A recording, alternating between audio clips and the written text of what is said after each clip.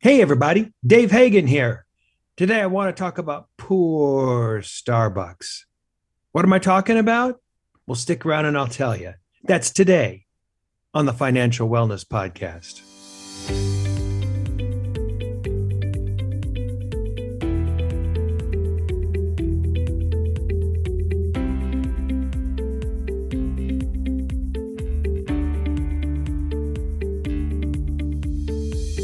Welcome to the Financial Wellness Podcast, Dave's weekly message to keep you on your path to the financial success.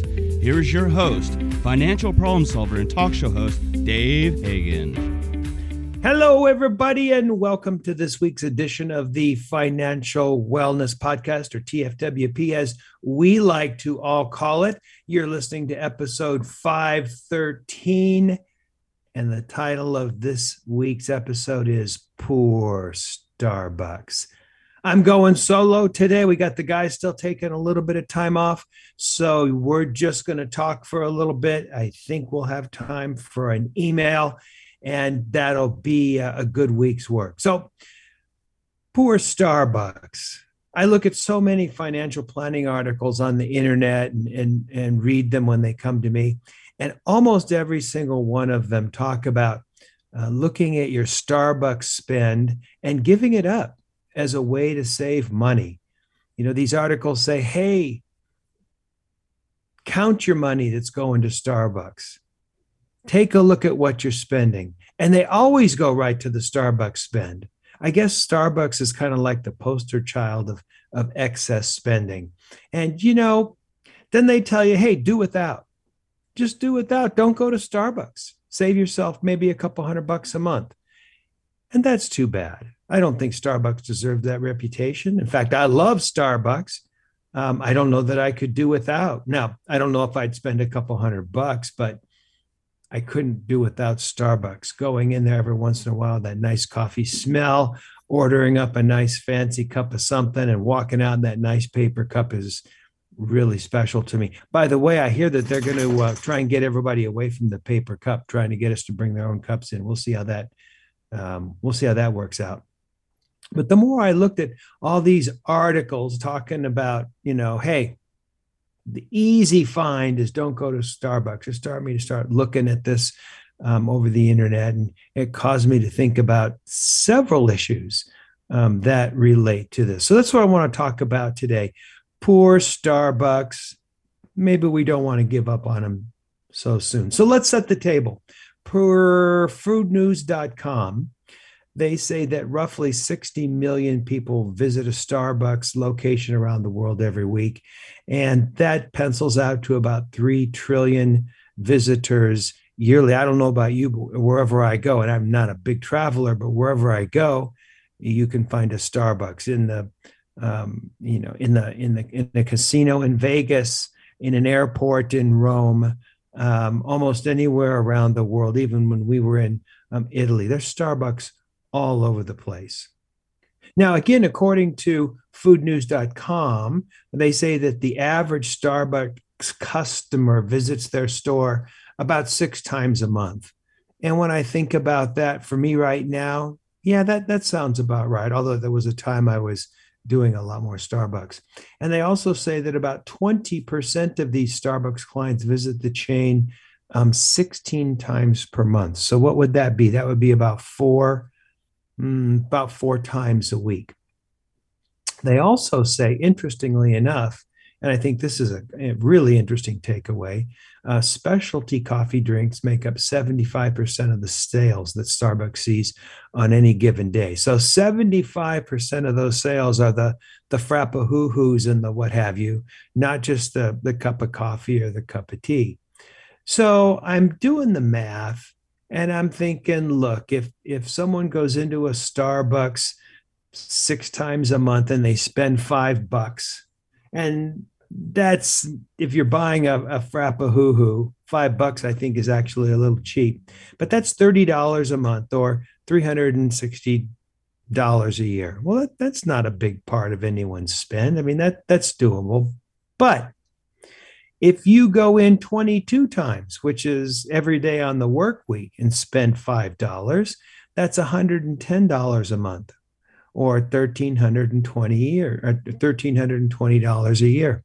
Now you're starting to talk about some serious coffee grounds. So maybe it's something that you want to look at. Maybe it's something you want to think about.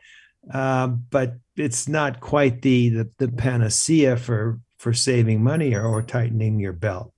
So here are some things that I thought about in terms of your Starbucks spend every month. Number one, doing an analysis is good. It's always good to do an analysis, to think about it, look at it, understand actually how much you're spending. I think there was a time when I was, yeah, going into Starbucks every weekday, probably 20, 22, 23 times a month, because I would sit down with a group of friends that I had there and spend about 20, 30 minutes before I head off to the office. I called it the coffee guys, even though they weren't all guys. And in 20, 30 minutes, we could usually solve the world's problems, enjoy a cup of coffee, and move on. I don't do that anymore. That time has come and gone. Actually, that time ended with COVID because they closed it all up and we all got out of the habit.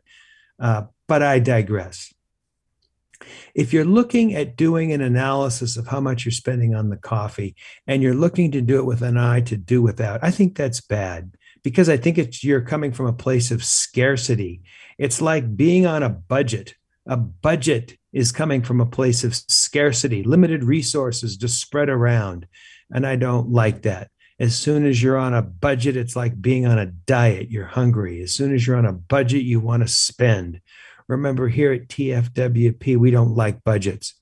We talk about a monthly spending plan because that comes from a place of abundance. That comes from a place of allocating your resources in a thoughtful manner. And I don't know that you necessarily want to do without the Starbucks, but once you know what that spend is, the question becomes, does it fit within the other parts of your monthly spending plan? Is it an appropriate element? If you tend to spend maybe a good deal on Starbucks, are there some other places where you might choose to allocate less? It's something to think about. Again, when I was going there 20, 22 times, it was almost always just a cup of coffee. So I wasn't even spending $200, but I was charging up that app maybe, I don't know, 3 times a month. So that's it was a $25 boost, so about $75 a month. I don't know.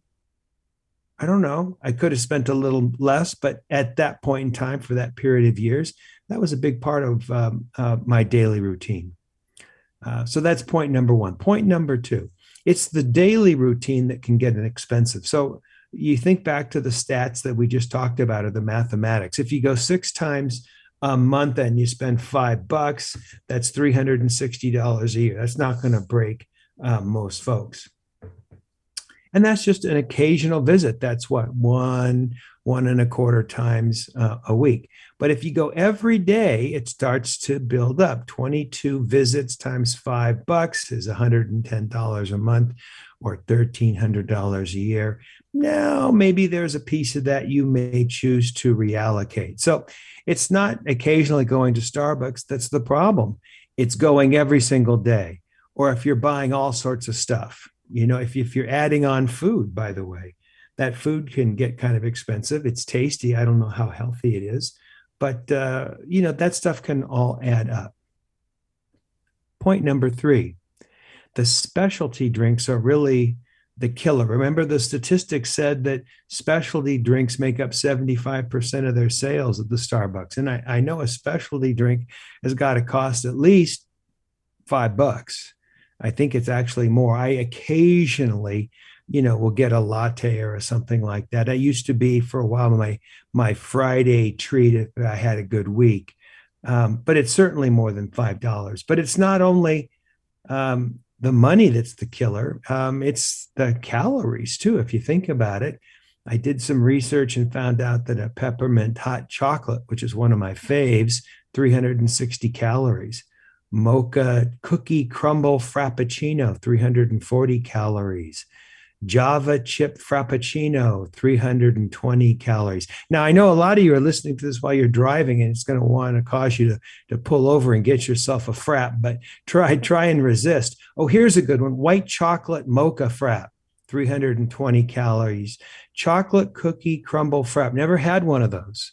Sounds pretty good. 310 calories, but those are really just empty calories. You're getting a caffeine boost, a calorie boost. But it adds up with these specialty drinks, not only the dollars, but also the calories. So think about that. Point four, if you're just drinking coffee, there's a much cheaper way to drink coffee. And one of the things that we've done in the office is got one of those Krups machines, and you buy those little plastic pods. Those little plastic pods are like 40, 45 cents. If I was to buy that cup of coffee made at Starbucks, it's $2.35, I think, currently. So what a great way to still enjoy coffee and enjoy Starbucks in particular, because I'm a big fan. But it's a lot cheaper to do that. And the machine is, I don't know, 100 and a quarter, and everyone in the office shares it. When these little cups came out, I thought, what a cruddy deal, this fake coffee. But there's real coffee in there. It tastes real good.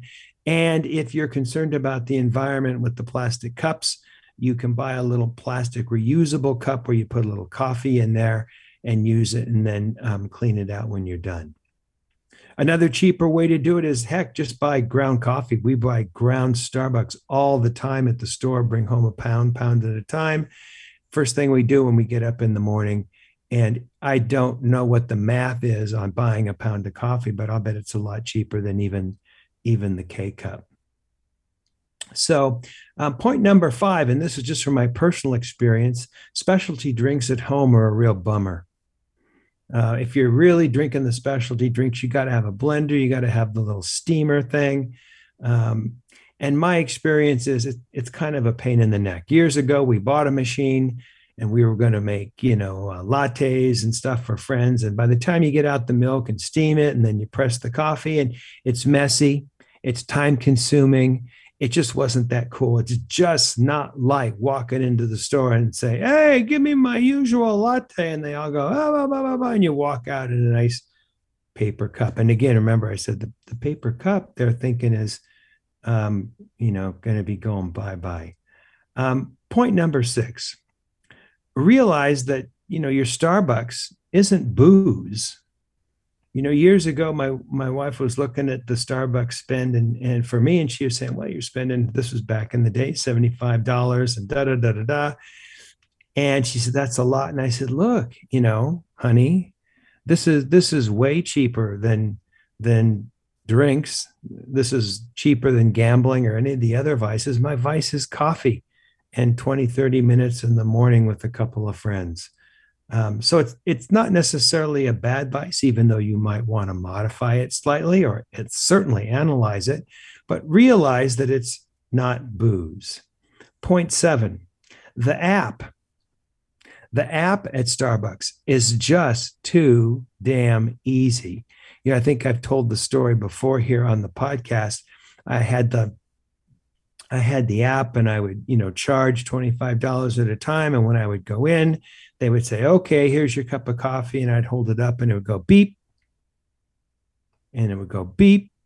And if I wanted something to eat, it would go beep. I really wasn't looking at the price. I wasn't seeing what it was adding up to. And then one time I left my phone at the office and I went next door, and it was a Friday. So I was getting a latte. And I said, oh, I forgot my phone. And they go, oh yeah, that'll be like $4.70 or whatever it was. And I went, what? You mean I've actually been paying that much on a Friday for a latte? That's kind of a lot now that I think about it. It caused me to rethink it a little bit. When you're paying with the app, it's so easy, it's so convenient that you don't really become a great consumer. It's not like it's hitting you directly right then and there. It's almost too easy. Now, yeah, I know if you use the app, you get a free one every so many points. And it's always nice to get something free. Getting something free is what built Vegas. But I'm sure they figured it out that if they give you some free for using the app, that the ease of using the app is more advantageous to them as a business. I mean, really, you don't think they've thought that through? Of course they have. So yeah, maybe the app is too easy. And by the way, if you're not going to use the app, use cash. But they don't really like to take cash. I don't know if you've noticed this, but cash slows down the transaction. It's not as clean, especially since COVID.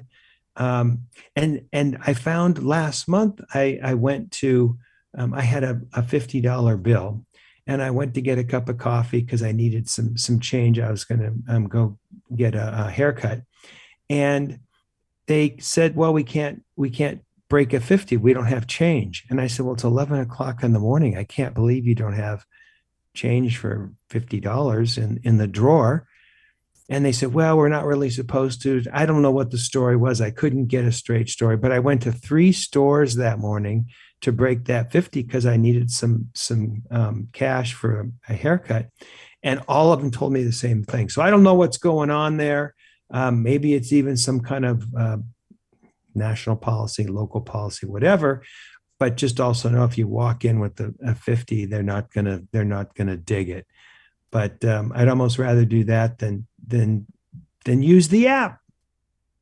So there you have it. There's some things to think about. If we're going to wrap this up, hey, check out your spend. Maybe you do spend too much. If you're spending $200-300, maybe that's more than you would choose to spend knowingly. If you're going to check out your spend, do it with an eye not to do without, which is a scarcity thought, but within a mind to just see what you're spending and whether you want to redeploy your capital coming from an abundance perspective. Look at alternatives, K-cups or having some coffee at home. Realize that it's the everyday habit that gets expensive, not the occasional visit that's expensive. And finally, don't use the app. So Starbucks people, don't hate on me too much for talking about Starbucks, how it relates to financial planning. But I think to all of our people out there that are looking for ways to analyze their monthly spend to understand the big picture and to deploy their capital in a purposeful manner, I think it's a good exercise. Let us know what your experience is if you take a look at your monthly spend. Send us an email. You can contact us at the Financial Wellness Podcast.com.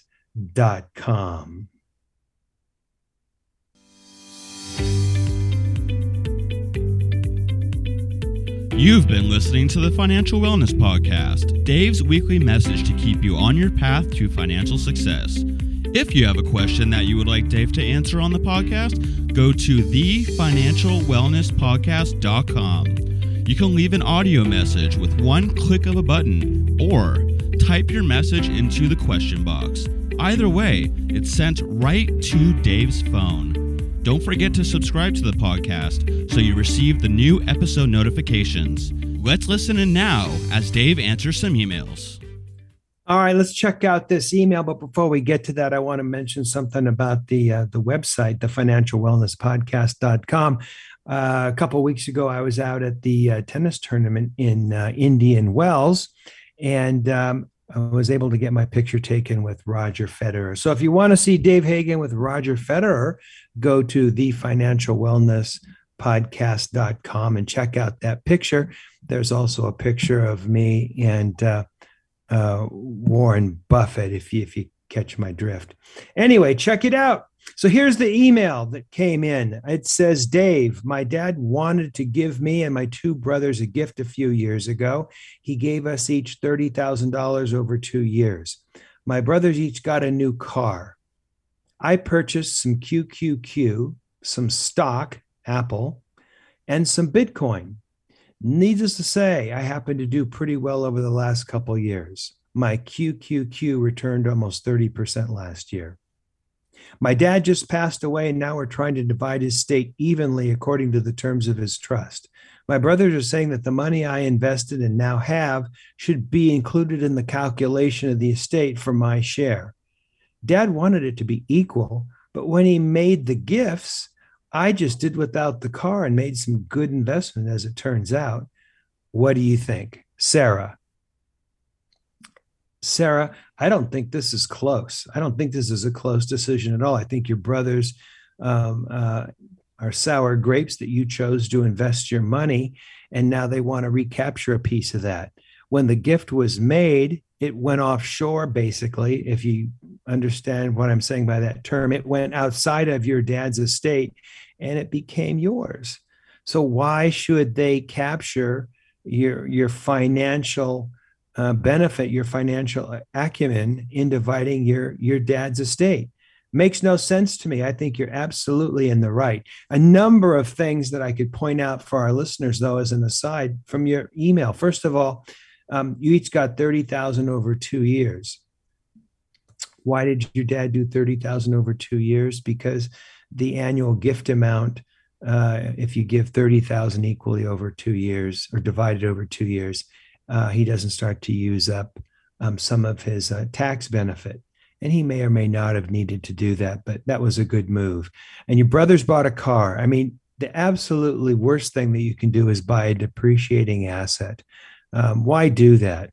You can buy income, as our good friend Ryan Steigart said a couple years ago when we interviewed him. I never buy a depreciating asset and never use all your money to do that. And then it says she purchased some QQQ. For those of you who don't know that, that's a fund that models the S&P.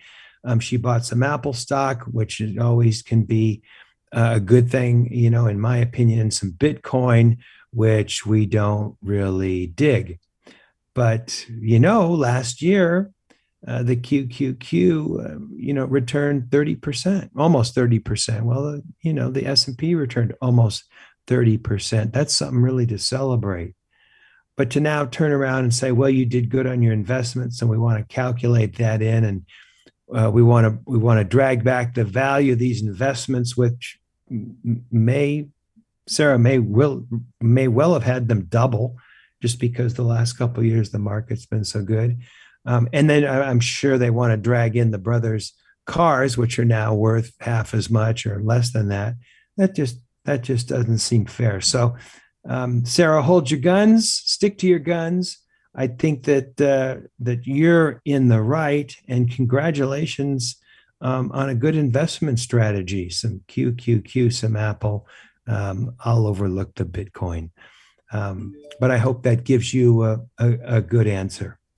All right, everybody. I think that's all we've got for today. Tune in next week. We're going to talk about coming over the next quarter end, because we're talking about a time of year right now where the month of March is ending, and we want to do some analysis. So jump back in next week. This is Dave Hagan, and you've been listening to the Financial Wellness Podcast.